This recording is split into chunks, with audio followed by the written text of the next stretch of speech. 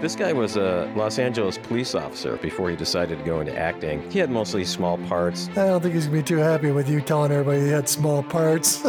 So he had to stop being a cop because he lost that in the line of duty. Welcome to Damn It, Jim podcast. It's a fun and fascinating look at Star Trek, the original series, hosted by Dan Calzaretta and Dana Smith. This week, we're discussing Season 2, Episode 11, Friday's Child. Dan, is Friday's Child full of woe? I think it's Wednesday's Child is full of woe, isn't it? Depends on which version you do. Yeah. There's a couple different versions out there. Yeah, I don't know. Friday's Child is full of Schmidt, I think, is maybe what it's full of. Wow, that didn't take long to get Schmidt into there. No, it didn't. So how are you doing, Dan? Doing good, Dana. Yeah, we had last week off. I took my tasting exam. Oh, yeah. I don't know how I did yet. I mean, I have a pretty good feeling about it, but I hope to find out sometime this week. Well, let us know. It'd be pretty exciting. Yeah, I'm going to tell you I passed anyway, regardless of what happens. So. 100%. 100%. I got 110%, actually. Only person ever to get 110% on the test, yeah. So they're changing the name of the test to the Dan Calzaretta exam. Yeah. Yes, exactly right. They're going to call it the Kobayashi Biru.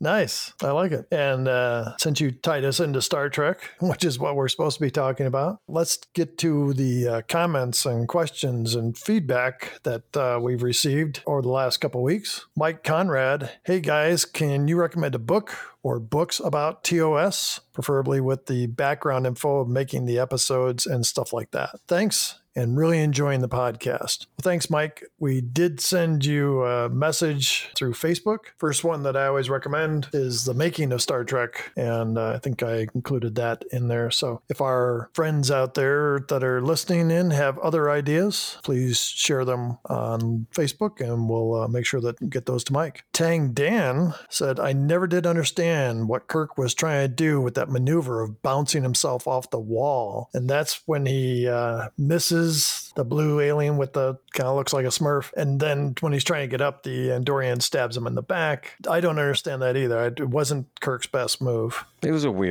very weird move. Yeah. Our friend Pam McClung said, love this podcast episode and the Trek episode as well. I love seeing Spock's parents. What an odd mismatch they were. Talk about opposites attract. That's a good point. Yeah, I never understood it. So our friend Doug from the UK wrote us. Dan's requested that I try to do an English accent tonight. Yeah, because I tried a few weeks back and it was horrible. It was really, really bad. And then we asked Doug to, hey, join us on the podcast. You could read it yourself. And then we didn't hear from him for a couple of weeks. So I was like, well, there's another listener, former listener. Well, he's still with us. So yeah, that's great. That's great. Yeah. I'm glad he sent another email. But this was in response to the Wife Attend challenge. Did you try that, Dan? Did that work for you? Yeah. That's why I got to go see the dentist this week. Yeah. Put a few teeth back in your head? Yeah, I did. Allison at this point just looks at me and shakes her head and goes in the other room. I mean, it's just does it, How about you? Did you do it? No, I did tell Yvonne about it, and she listened to the podcast, of course. Mm-hmm. And she said, so you're going to try that? And I said, I know better. And she's like, yeah, I hope so. So Doug tried it. It says, hello, gentlemen. As Star Trek fans, see, I went Australian. Yeah. Instead of Cockney, think about like the upper crust of English society. Hello, gentlemen. As Star Trek fans, you know that nightmare we've all had of evil Spock uttering the words, "Your agonizer, please," followed by it being dropped into one's boxes and switched on at full power. That's the sort of reaction I received when I attempted Wife Attend. Thanks a lot, chaps. That's pretty good. Sounded like David Niven a little bit. Oh, I was going for James Mason. No, that was who it was. Not David Niven, it was James Mason. Totally James Mason. That's who it was. Yeah. Yeah, well, I'll keep working on that. I used to do a great James Mason. That was pretty good. That's pretty good. Well, so Doug, I'm just wondering if he's had to see a doctor of any kind after that incident. Yeah, what doctor would you see for that? And how would you explain that to the doctor. Yeah, because an agonizer would be probably similar to a taser today, right? Yeah, that's what I would think. So to get tased in the nuts, that would hurt, I'm assuming. One could only guess. Yeah, that's Well, Doug apparently knows. So, Doug, we're sorry if that went sideways on you, and I hope we didn't cause an international incident of some type. Really, Doug, when we hear you speak in our heads, it's more the James Mason sound, so not the Cockney. I still would love for him to get a hold of us, and we could have him read one of his emails on the air. I think that'd be great. One last message we got from Anthony, who said, "Hi, Dana and Dan. I enjoyed your recap of one of my favorite episodes, Journey to Babel, especially your appreciation of Spock's mom's Herculean slap. A lot of people seem to get slapped in Star Trek. May I suggest a listener poll for the ultimate slap for all others to be judged by?" He says the top two at this point are the one where Lieutenant Uhura does a great backhand on Lieutenant Sulu in Mirror Mirror. Yeah. And let all the following slaps be judged against the winner. Looking forward to the next episode. This episode, we're going to get several slaps happening. Yeah, practically slapstick. Dan, did you have any comments you wanted to share? Yeah, I've got two, Dana. Frank Cording sent us an email and he said, "Hey there, I thought this might appeal to your culinary tastes." And he included a link to an online article about a popular sandwich in Philadelphia called, wait for it, the Schmitter. I don't know if I could eat a sandwich named the Schmitter. Well, I schmitt you not, Dana. It's a real thing. So for our listeners, I'll include a link in the show notes so you can see it yourself. But it's made of roast beef and griddled salami stacked on a Kaiser roll with cheese, tomato, and onion, along with a special Schmitter sauce. It looked good, actually. I could totally eat that. Yeah, and I was looking at the sauce. I've made a similar sauce to that. I don't really want to know about that, Dana, and how that sauce came about, so I'm not going to ask. Oh, come on, Dan. All right, how did you make that sauce, Dana? Same way described. Ketchup, little Worcestershire sauce. Okay, so it wasn't like a sauce. You weren't, it wasn't innuendo, or in this case, out-uendo. Yeah, no, nothing like that, Dan. It looked pretty good, though. It did. Yeah, so thanks for sending that along, Frank. I mean, I had never heard about that, Dana, a Schmitter. Can't believe that's out there. Yeah, I would not have believed it unless I saw the article. No way would I have believed that. So yeah. Anyway, like I said, I'll include the link in the show notes. And then finally, this is an email we probably should have read about like a month ago, and I think we both just forgot. This one was from Anne. She writes, "Hi guys, I heard you were considering a video podcast during a previous episode. May I suggest if you do so that you both wear Apollo-type togas?" Thanks, Anne, for that email. Yeah, that's all I've got for this week, Dana. Let's get started with Friday's Child. So first thing we see is the conference room. McCoy is providing information on the Capellans. McCoy had spent time with them before and states that they are over 7 feet tall and not interested in medical help, that they all believe only the strong survive. Now, there's another planet in the same system called Acapella, and they're the Acapellans, and they don't believe in music of any kind. They only sing. In harmony. In harmony. Wow. Did you just think that up? I did, yeah. Kirk, McCoy, and Spock are going to beam down to the planet. Kirk leaves Scotty in charge of the Enterprise. You know, I love it when Scotty's in charge. Yeah. Kirk notes that the Klingons are known to be in the area, and he doesn't want an incident with them or the Capellans. Or the Acapellans. Did you ever hear the Bobs? I don't know. Our friend Bob bought the album, but it was a bunch of guys named Bob doing, I think it was rock songs a cappella. Was he part of it? No, Oh. But he bought the album and made me listen to it. That bad, huh?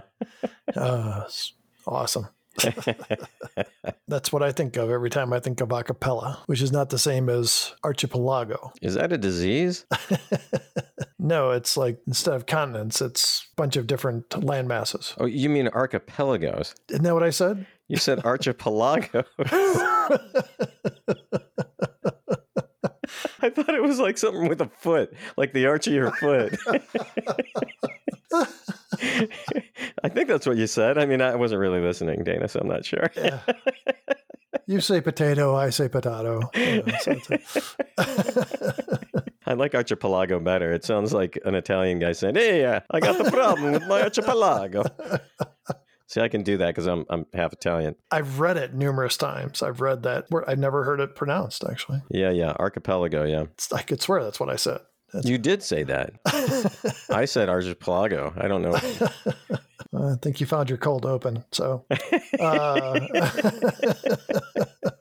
so the landing party beams down, and as they meet the Capellans, McCoy does this move with his hand and says they are here with open hearts and open hands. And then a Klingon steps up next to the Capellans. Security Officer Grant draws his phaser, and one of the Capellans quickly throws his Kligat. Yeah, kind of like a throwing star kind of deal, yeah? Yeah, like a frisbee that's more likely to kill you, as security man Grant found out. So it nails Grant like right in the chest. Did you slow that down to look at it? Yeah. I did the same thing. You know how sometimes they'll edit that in or like show a person throwing something and then they'll do a quick cut and it's already like in the guy's chest. It looks like it was actually thrown and stuck in him. I don't think we ever see this actor ever again in the series. So you think they really killed him? Yeah. Who needs special effects? That'd highlight your career. That would be a highlight, right? Yeah, known as the one guy that actually got killed on Star Trek by a prop. So next thing we hear is Captain's log as Kirk explains they are in negotiations with the Capellans for the rare mineral topoline. So the Klingons have beat the Enterprise to the Capellans and have endangered their ability to negotiate. Yeah, so this is a type of material that they say is needed for life support systems or something. Yeah. You know, it's funny. Several episodes have revolved around the need for some rare mineral. Yeah, just like the Horta. Right. And a lot of times they're looking for dilithium. Yeah. You'd think you wouldn't be starting a whole Starfleet if the mineral that powers your ships was in short supply where you could easily get to it. Right. And this topoline sounded really more like, I don't know, an eczema cream or something that you'd see on a commercial at 1 a.m. Eczema, hemorrhoids, yeah, something. Yeah, maybe hemorrhoids. That'd be bad. Do you have a case of raging hemorrhoids? Squirt some topoline in there. The Klingon states he is unaware of any war between them, then asks, or is it your policy to kill Klingons on sight? And Kirk looks like he wants to kill the Klingon, and then Kirk agrees to surrender their weapons and communicators to the Capellans, as the Klingon has done. Next thing we see is Kirk, Spock, and McCoy are in a tent. Kirk is upset that the scrupulously honest Capellans are dealing with the Klingons, and one of his men is dead because of it. He's kind of pushing on McCoy for a reason. McCoy says Grant drew a weapon first. Kirk says it was a normal reaction to see a Klingon and be defensive. Is it though? Is that the Starfleet way? Is that the Federation way? Yeah, that's a great point. So then Kirk points out that if there's a Klingon down here on the planet, there might be a Klingon ship up there. Really? Does he really? No, he just materialized from Klingon, from the Klingon planet, light years away. Boy, that's he's a regular Sherlock Holmes with that kind of deduction. Yeah, so. He really is. So we go back to the Enterprise where Chekhov tells Scotty he's picking up something on the sensors. Maybe he's picking up that he's once again wearing a bad wig. Yes, Dana. Yes, exactly. And we should probably explain why. Last week or a couple weeks ago, we said, the bad wig's gone. Well, why is it suddenly back again? Well, these were filmed in a different order. And then they shuffled it around to keep us confused why Chekhov's hair kept changing.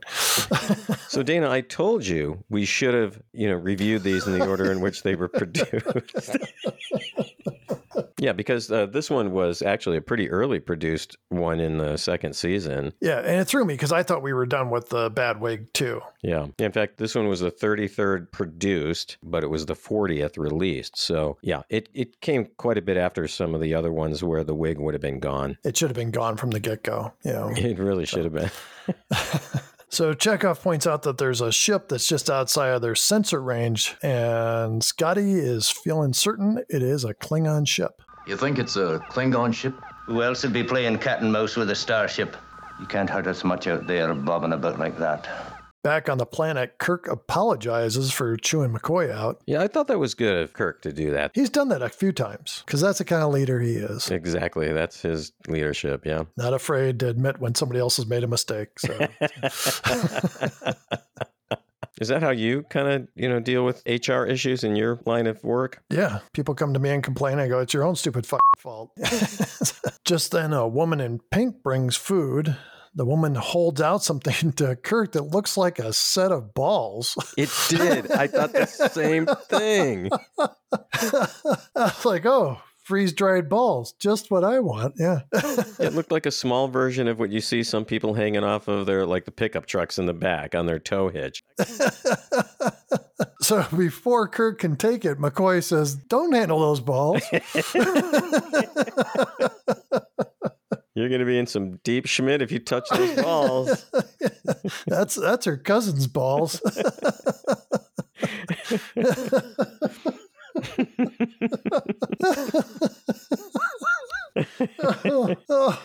That's someone who tried the wife of 10 challenge, and that didn't go too well for that guy.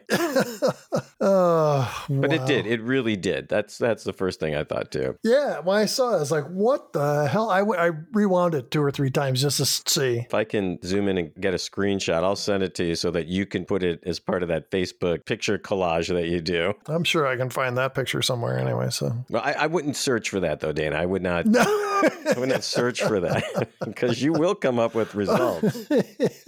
Woman holding out balls to Kirk. Yeah. There's going to be some pictures I do not want to see.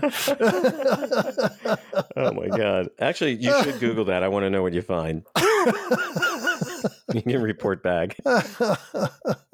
Oh, wow. So later, the team is taken to Akar, the leader of the 10 tribes. A pregnant woman, who's Julie Newmar, comes in and is introduced as Eileen. Is that right? Eileen?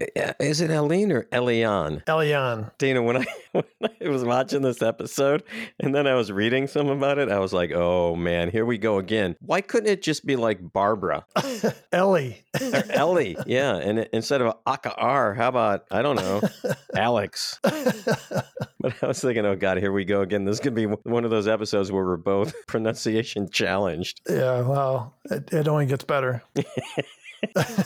A pregnant woman, Julie Newmar, comes in and is introduced as Elian. She's the young wife who will give a son to rule these tribes. Kirk goes to Akar and says he is protesting the loss of one of his crewmen. Akar asks, was it not his privilege to die for you? And then Mob says their customs are different from ours. And the Klingon says, and different from our customs. The sight of death frightens them. Before Kirk can respond, McCoy steps up and says what Mob has said is true, but what the Klingon says is unimportant. McCoy then turns to Kirk and says, I just called the Klingon a liar. I love that line, Dana. Yeah, I thought him stepping up and doing that, this is a good episode for McCoy. Yeah, it was a great episode for McCoy. I totally agree, yeah. So Akar and Mob debate whether or not the Klingon is worth listening to. Akar says, the Earthmen have never lied to us. And Mob replies, there are those of us who will not bargain with the Earthmen. Akar asks, do you say you will fight me? And Mob says, let that be your choice, and leaves. We got a lot of tension going on here.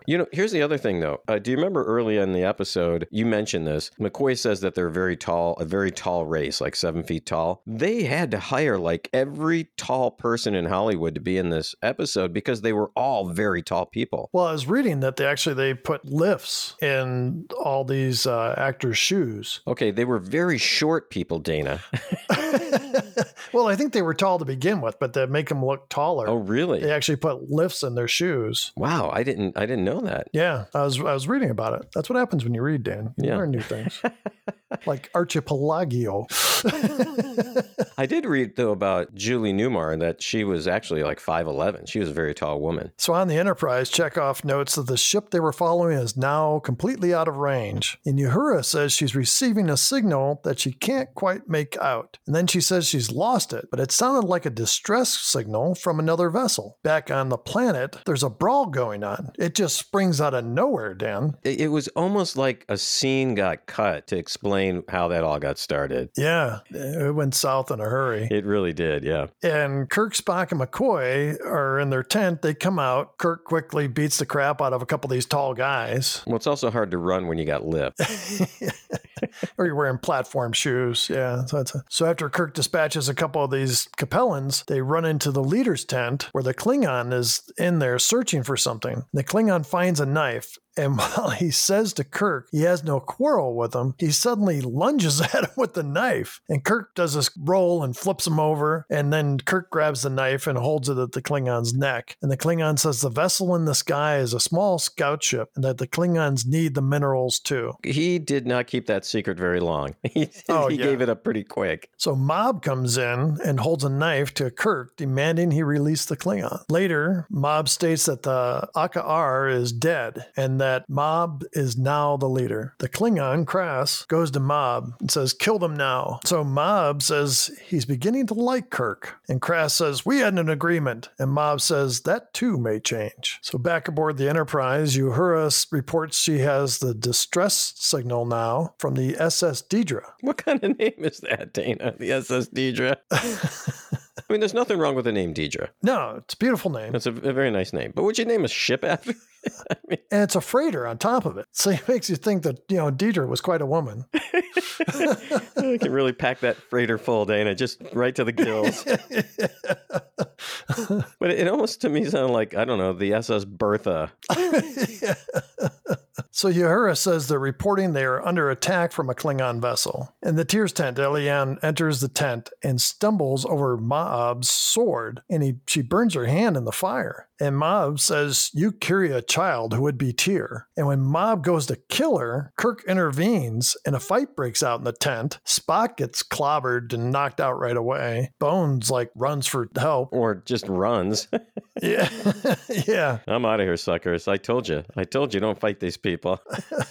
But Spock gets knocked out, right? Yeah, he got right away. Have we ever seen that before? I was reading, they said it's only the second time that Spock gets knocked out. Okay. In one of the other episodes, he gets knocked out. Yeah, he was down quick. Yeah. Mob says, no man must touch the wife of a Tyr. And Eliane says, I was ready to die, and Kirk laid his hands upon me. Kill him, she says, referring to Kirk. Back on the Enterprise, Uhura is trying to reach anyone from the landing party. She gets no answer. They listen to the distress call from the Deidre. Scotty seems uncertain, but Scotty then goes to tell Sulu, prepare to take us out of orbit. Uhura asks, what about the captain? And Scotty says, we have a Federation ship in danger, and that's where our duty lies. Yeah, see, that was really good because it was very short, and to the point and excellent. So the Enterprise leaves the orbit of the planet. Back on the planet, Kirk, McCoy, Spock, and Eliane are all gathered together in a tent with 2 guards. Spock notes that they are overdue to communicate with the ship, and Kirk says since there's no reconnaissance team, he has to assume Scotty is having issues preventing him from helping out. I have a question, Dana. Why weren't they all killed? Because it'd only be a half-hour show. People are thinking, man, I wish these guys get killed because then the show would only be half an hour. I think the Joint Chiefs are figuring out a way to torture people, instead of putting them in Guantanamo Bay, they're just going to make them listen to our whole podcast unedited. No, I'll tell you whatever you want. They get Putin in a room. Nothing can break me. Nothing can break me. Yeah, okay, well, hold on. Welcome to Damn It, Jim. No, not Damn It, Jim. That was Putin. That was not very good either. Yeah, I got the gist. McCoy states that he's going to attend to Eliane's arm, stating that they can only kill him once for touching her. So Kirk says, yeah, that's a very good idea, and Spock agrees. And they're kind of looking at each other like they're conspiring. The guards are temporarily distracted as McCoy goes to help Eliane. Kirk and Spock overpower the guards and turn to Eliane, asking if she would rather die or live. And she says, to live is always desirable. Here's the other thing, though. They're having this discussion and the guards are standing right there.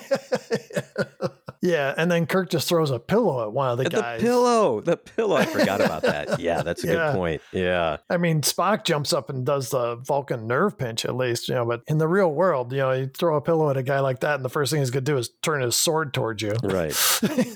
The old pillow maneuver. Starfleet hand-to-hand combat academy where you only get in combat once. So yeah, I could just see some instructor. Okay, if you're in a pinch, grab a pillow. and throw it at your attacker. Especially the pillow that have those little dangly things, because they could maybe hurt somebody. Yeah, a fringe could poke a guy's eye out, or, at least just scratch his iris. Oh, boy. Yeah. Nobody's going to be listening to us after this episode. On the Enterprise, Chekhov reports there is no sign of the freighter they were going to help. Scotty orders a wider search pattern and maximum sensors. Chekhov says there should be some sign. On the planet, Kirk, Spock, McCoy, and Eliane are walking through the hills, so they say that they've gotten their communicators, but they weren't able to find their weapons. Meanwhile, Kirk and Spock are looking for ways to defend themselves until the ship returns. Kirk spots the Capellan search party, and McCoy continues to examine Eliane, checking on the baby. He puts his hand on her stomach, and she says, "You will not touch me in that manner." Now, you listen to me, young woman. I'll touch you in any way or manner that my professional judgment indicates. He goes to touch her again, and she slaps him. Yeah, it was a good slap. Yeah, it was a good slap. He goes to touch her again, and she slaps him a second time, and McCoy slaps her back. Those were good slaps. Yeah, you're not used to McCoy being kind of the tough guy. No. But this slap stuns her, and then he puts his hand on her stomach and says the baby could come at any time now. She puts her hand on his and says, "Strange hands, very soft." Just then, Spock walks up and sees this, and McCoy, seeing Spock, pulls his hand away from her. A classic piece of comedy. It was very good. And the look on Spock's face, kind of the little shrug of the shoulder. I've had a theory about other children in the show. Just like in the court martial, we were pretty convinced that Jamie was Kirk's love child. You convinced me of that, yeah, with your logic.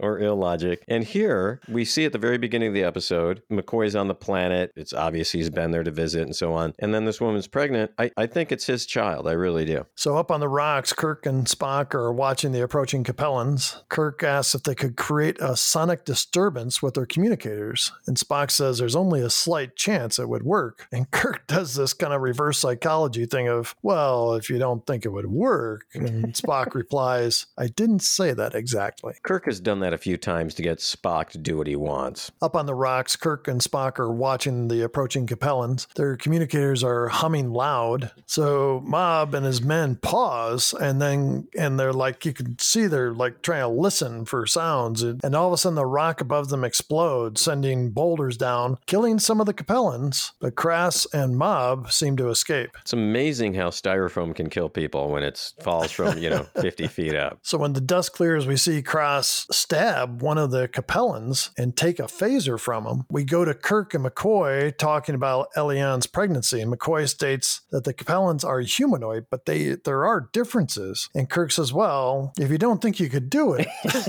this worked on Spock, it's got to work on McCoy. And McCoy replies, I can do it. The last thing I need is a ham-handed ship's captain. I don't like ham necessarily. I mean, I'll have a ham sandwich, but I love bacon. I love ribs, the pork shoulder, all that stuff. But just like boiled ham, one of those boiled ham, don't like it. Really don't like it that much. I love a good ham salad. Yeah, ham salad, because it's not like the gelatinous boiled stuff. You know what I mean? Yeah, no, not a fan. But you like Spam, which is odd. I mean, it's not odd. It's just... I mean, I don't go out, I'm not craving it or anything. Oh, okay. If you came over tomorrow and had Spam, I'd put some in a skillet and we could cook it up. Yeah. Spam-handed. I don't need some Spam-handed ship's captain. Yeah. Kirk scouts around and finds a cave. Kirk goes back to help Eliane, and she says, no, only McCoy. And McCoy struggles to get her up the rocks and says, Look, I'm a doctor, not an escalator. Spock, give me a hand. I'm so happy to hear that. So we got a dead crewman and I'm a doctor, not a something in the show. So yeah, all we need now is a ripped shirt. Spock goes to help, and again she says no, and she points to McCoy and saying, only your touch. I've had dreams of Julie Newmar saying that to me.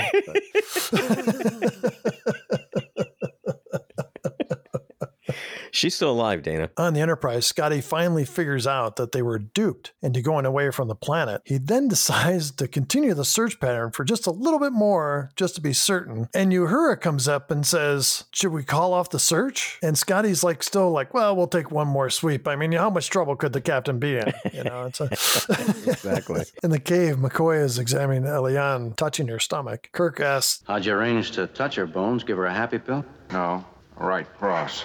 I love that. That was good. Although if I was Kirk, I'd be a little bit uncertain about going to sickbay ever. And like Kirk has ever read a medical book. Come on. Outside the cave, Kirk and Spock try to figure out how to get better weapons. Kirk points to some weeds or something off in the distance, and they go running off towards them. Inside the cave, Eliane is in labor, and McCoy states, you must want the child. And she says, no, here, child belongs to husband. And McCoy says, men take all the credit here. Then he asks her if she wants his help. Finally, she agrees. He says, repeat, the child is mine. She says, the child is yours. He's like, no. And then she starts to deliver the baby. I kind of like that scene. I thought it was funny. Yeah, it was great. Outside the cave, Spock and Kirk have created bows and arrows. Just freaking amazing how fast they were able to do that. And Spock says, fortunately, this bark has suitable tensile cohesion. You mean it makes a good bowstring? I believe I said that.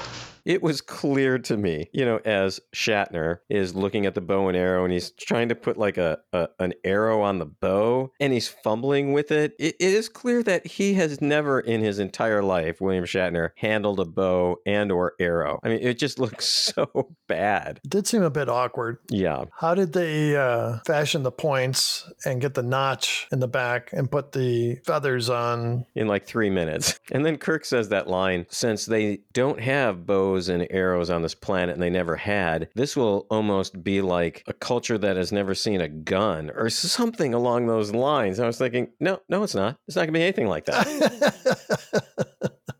Yeah, that part was just kind of dumb, really. Yeah. Next thing, they hear a baby cry, and McCoy comes out all smiles. He happily shows the baby to Spock and Kirk, and he's got swaddling clothes. I don't know what they made that out of. Another good point. I didn't even think about that. But he hands the baby to Spock. Spock is obviously uncomfortable with the baby. Then Eliane says, McCoy, bring our baby here. And Kirk is surprised by her phrase, and McCoy says that he'll explain later, and Spock says, that should prove very interesting. So on the Enterprise, Sulu and Chekhov confirm that there is nothing in the scanner's sensors range. Scotty orders Warp 5 back to the planet, Warp 6 as soon as she can take it. Uhura reports another distress call from the USS Carolina. Scotty says ignore it. Scotty says there's an old saying on Earth. Fool me once, shame on you. Fool me twice, shame on me. I know this saying. It was invented in Russia. I do like how the writers of Star Trek put in these little Russia jokes. I was reading about that, and they said that the Russians were known for claiming they invented everything. Oh, yeah. They threw this in as kind of like a little humor for Chekhov. Oh, that's interesting. In the cave, McCoy is sleeping, and Eliane wakes up. She takes a rock the size of a softball and knocks McCoy out, even though he was sleeping. Just in case, Dana. And then she leaves the cave. Later, McCoy comes out of the cave calling for Kirk and Spock. He reports that Eliane is gone, but the baby is okay and still in the cave. Yeah, it's not like the baby needs food or anything. I was thinking the same thing. Who's feeding that baby? Kirk and Spock decide to go after her and leave McCoy to take care of the baby. The Capellans are searching the area, and we see Kirk and Spock are waiting for them kind of up on some rocks. A scout sees Kirk and Spock and warns Mob. The Klingon says, they must die. That is your law. And Mob says, we will honor our law and our word to you. Just then we see Eliane walking towards them. She stops in front of Moab and states, the child is dead and the Earthmen are dead. She killed them while they slept. Krass says he wants to see the bodies. Just then, Kirk shoots an arrow and strikes Krass in the knee. Man, he's a good shot. He's a really good shot. I think he was aiming for his head. So he was aiming for some completely different guy. Yeah, he was aiming for Moab. Yeah, so Cross drops the phaser. The Capellans throw their Klingons at Kirk and Spock, but miss. My question is, why didn't they just throw at the Klingon? Yeah, good question. He was like out in the open. Yeah. So Kirk and Spock continue firing arrows and kill a couple more of the Capellians. So Cross points the phaser at Ma'ab and his men, threatening to kill them all if anyone approaches. You and your primitive knives and weapons, I'll teach you what killing really means. It's a great line. Elian runs back to Ma'ab and asks them to fight. Ma'ab pulls his knife and says, I give you back your life. My life is now forfeit. Why? Because he was a man of stupidity. I don't know. It's That's the only real answer. Yeah, so he tells his lieutenant, he says, be ready or something like that. And Bob approaches the Klingon, raises his arms and yells, Klingon! Cross fires, vaporizing Bob, and Keel, or Kael, however you say his name, throws his Kligot, striking the Klingon, which was a stuntman. I noticed that too, yeah. I mean, like half a foot taller than the other guy and thinner. Why? Why did they need a stuntman for that? This guy couldn't catch a Kligot? Yeah, because it's not like he fell off of some rocks or anything. He just fell down, didn't he? Yeah. It was weird. So Spock and Kirk move down the hill, preparing to fight the remaining Capellans. Then Scotty and several security guards come running down from the other side. McCoy comes up carrying the baby. Elian goes to McCoy and wants to take the baby. McCoy has to teach her how to hold the baby correctly. And McCoy says to the baby, Coochie coochie coo, oochie coochie coo.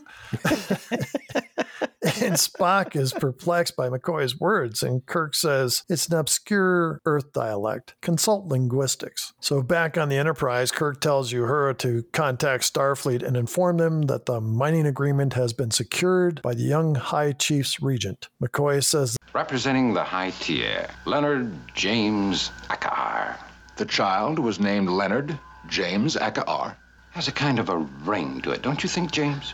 Yes, I think it's a name destined to go down in galactic history, Leonard. What do you think, Spock? I think you're both going to be insufferably pleased with yourselves for at least a month, sir. And that's how the show ends, Dan. I love that line and how Nimoy delivered it. It was dripping with human jealousy. Yeah, he seemed hurt that his name wasn't included in there. Yes, exactly. Exactly right. For all the little things we point out, I like this episode. Yeah, I did too.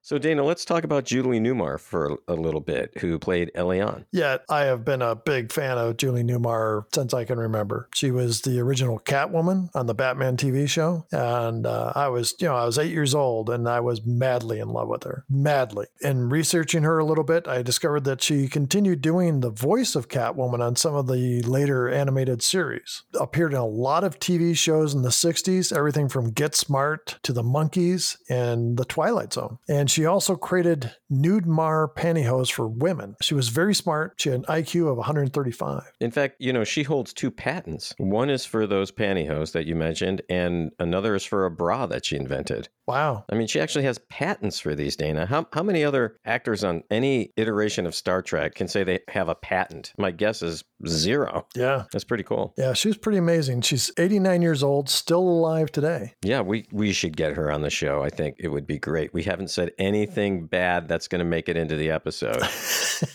Well, also in honor of Pride Month, which June is, Newmar is a staunch advocate of LGBTQ rights. One of her sons is gay. That kind of ties in, especially this month, it kind of ties into how Star Trek is a very inclusive series. It always has been. And in the later versions of Star Trek, those shows include non-binary characters, gay characters, transgender characters. So it's really cool that Star Trek continues to kind of really reflect society in a very progressive way. Yeah, and those characters aren't always minor characters. Some of the characters in Discovery, very big plot lines that involve them. So it's really, I think they've done a great job with it. I do too. Yeah, way to go, Star Trek. There's somebody else you want to talk about here? So this guy, Kel Boulder, who played Keel, he had been a Los Angeles police officer for 14 years and for some reason decided to leave that career and go into acting. And that wasn't probably the best move on his part, because he had mostly very small parts in some movies and television shows. But maybe his most well-known part was in the film Jesse James Meets Frankenstein's Daughter. Get out of town. No, I'm not joking. Wow. Well, one, one, I didn't even know that was a movie.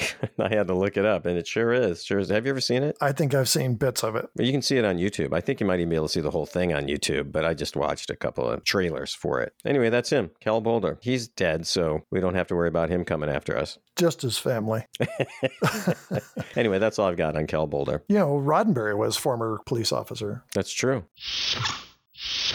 Dan, we have any themes and dilemmas you want to discuss? I just have one, Dana. It really is a question that may lead to a dilemma, but is it ever okay to intervene in the practices and norms of another culture, even if they seem really anathema to us? I don't know the answer to that, because then it brings up all these value judgments about, like, are some cultural norms superior to others? In this case, Elion wanted to die, and Kirk stopped it. So I don't know. What are your thoughts on that? There's no way in the world Kirk could watch anybody kill a woman, especially a pregnant woman, and just be a bystander out because it's somebody else's planet. I think if that was allowed to happen in the series, people would have just turned their TVs off. Right. Yeah, I totally agree. How about you? What about some dilemmas you have? The Klingons were exploiting the situation, even though he said, we're not at war. He attacks Kirk later. It's just everything was, if he said the sky was blue, it was green, you couldn't trust anything he said. He was doing everything he could to affect the Federation's negotiations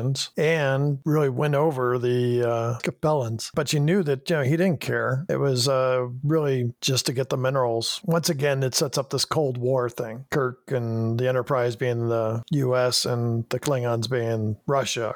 Well, and in 2023, it's kind of hard for us to realize how embedded in the culture this whole Cold War was thing in the 1960s, but it was everywhere. Oh, yeah. Dana, how about one of the best parts of this episode for you? Julie Newmar. I really would love to get her on the show. I really would. As part of our, trying to convince her, I'm just going to send her various clips from this episode. And she'll say, only the Dana can touch me. Yeah. Do you want to say anything else about Julie Newmar, or is that it? That's just it? Love me some Julie Newmar. Okay. All right. Do you have any best parts of the show? Yeah, I think Scotty being in charge of the Enterprise, I thought it was really clear that the crew really respects him as a leader. Oh, yeah. I agree. How about another best part for you? Julie Newmar? I've got her name written down 3 times, but... In all reality, though, Scotty's line, fool me once, shame on you, fool me twice. I remember that from being a kid. Do you got another best part? Yeah, McCoy slapping Elion and her reaction to it. I just thought it was fantastic. He just hauls off. He is mad that she's hit him twice, and he just hauls off and smacks her. And then she's just completely dismayed. And it's just her reaction was great. Yeah, exactly. How about a worst part for you? Scotty waited too freaking long to go back to the planet. I'll just gonna hang out here for a little bit. It just seemed un-Scotty-like. How about you? Do you have a worst part? Chekhov's wig.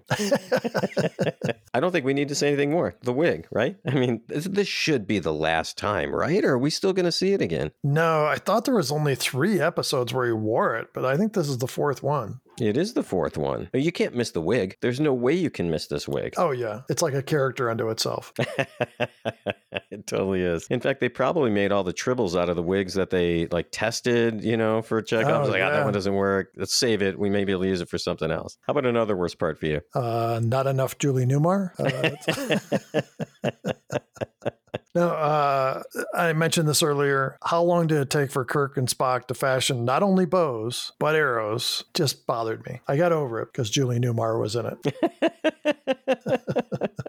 Dan, do you have any other worst parts you want to share? Julie Newmar? That's it. We're done. You're dead to me. No, it was the whole bow and arrow thing. I agree. That was pretty stupid. Dana, what happened to Julie Newmar on this day in history? I mean... Dana, what happened on this day in history? Well, Dan, we always talk about music. The number 1 song in the U.S., The Monkees, unseated Lulu with Daydream Believer. Wow. So we get the Monkees and the guy on the show with the monkey wig. I mean, he was made to, weren't you telling us that one of the earlier episodes, that Chekhov was designed to look like one of the monkeys, wasn't he? Oh, I thought you meant like a monkey. No, not a monkey.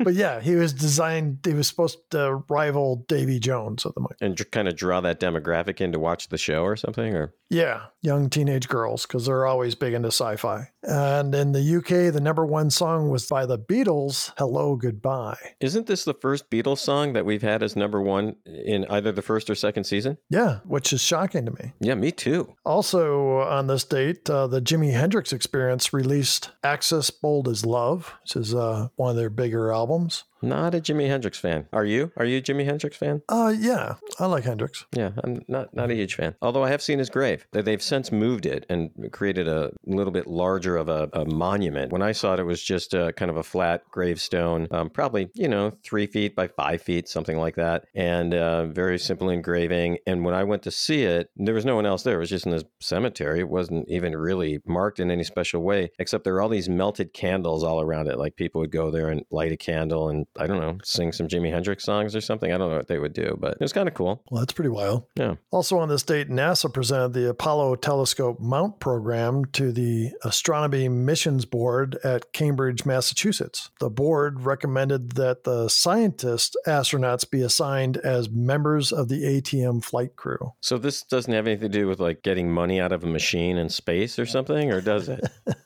Yeah. Only if you're passing by Uranus. So Wow, that came out of the blue. That was great. Sometimes we can anticipate what the other person is going to say. I had no clue that one was coming. No clue. Okay. Well, with that done, let's move on to counts, Dan. All right. So, Dana, what do we have for the dead crewman count this week? We got one, Security Officer Grant. So that puts us up to 37. All right. Shirtless Kirk, rip shirt Kirk count. 0. Should have been 1, but 0. Should have been at least 1. Yeah. That shirt could have gotten ripped, stabbed, something. Nothing happened. I was a little disappointed. We could have had a trifecta today, but we didn't. So that puts the tally at 12. All right. The he's dead count. McCoy didn't say it. That's too bad. We could have had 4. I was surprised. I mean, it's, Yeah. But I mean, I guess it was pretty obvious too. You know? So what's the total then on that one, Dana? Leaves us at 8, Dan. I'm a doctor, not a fill in the blank. Oh, we got it this week, and it was a good one. I'm a doctor, not an escalator. I just love that. Yeah, it is a good one. I like this one. Yeah, so that's takes us up to 7. Okay. The supreme being count. 0. Julie Newmar is about as close as we got. But it's She's going to love this episode, and she's definitely going to want to come on the show after hearing that you're such a big fan. So, yeah, we're stuck at 8. Okay, violation of the Prime Directive. You know, at first I put 0, but then after thinking about it some more, I put down that, yeah, they did violate the Prime Directive. Yeah, in which scene? All of them. What was like the main violation for you? Introducing the bows and arrows, for one thing. That's a good point. Stopping the killing of Elian. Yeah. The other one that I saw was McCoy insisting that Elian keep the baby. Oh, yeah. So, yeah, you're right. This one was kind of riddled with them. We're just going to count it as 1, though, right? Oh, yeah, yeah. So that moves us up to 6, Dan. Taking over the Enterprise count. We're still at 5, Dan. Well, Dana, overall, I thought this was a pretty good episode. You know, there were some holes and some funny things in it, but I liked it. I think it's another good episode. The humor stands out in it. And then, of course, there's Julie Newmar. All right. Well, we really should try to get her on the show. Let's work on that. So, Dana, next week is another episode with Julie Newmar. We're just going to watch this one again. I'm all good with that. So, actually, Dan, next week is a very interesting episode. I can't wait to watch. It's The Deadly Years. Actually, it's one of my favorites. It's one of my favorites because Kirk actually grows hair when he gets older. Yeah, I look forward to seeing that one. Well, Dana, I had a great time with this episode and talking about Star Trek with you. Enjoy the rest of your week. Dan, it's always fun to hang out with you and talk about Star Trek. And thanks to all of our friends who write and comment on the show. We really appreciate the communications. Until we meet again, live long and prosper. Thanks once again for listening to Damn It, Jim, the podcast. We'd love to hear from you. Please send us an email at dammitjimpodcast@gmail.com or join the discussion on Twitter, Facebook, Instagram, or YouTube. Next week, join Dan and Dana for the episode The Deadly Years. Enjoy the rest of your week, and until we see you again, remember to live long and prosper.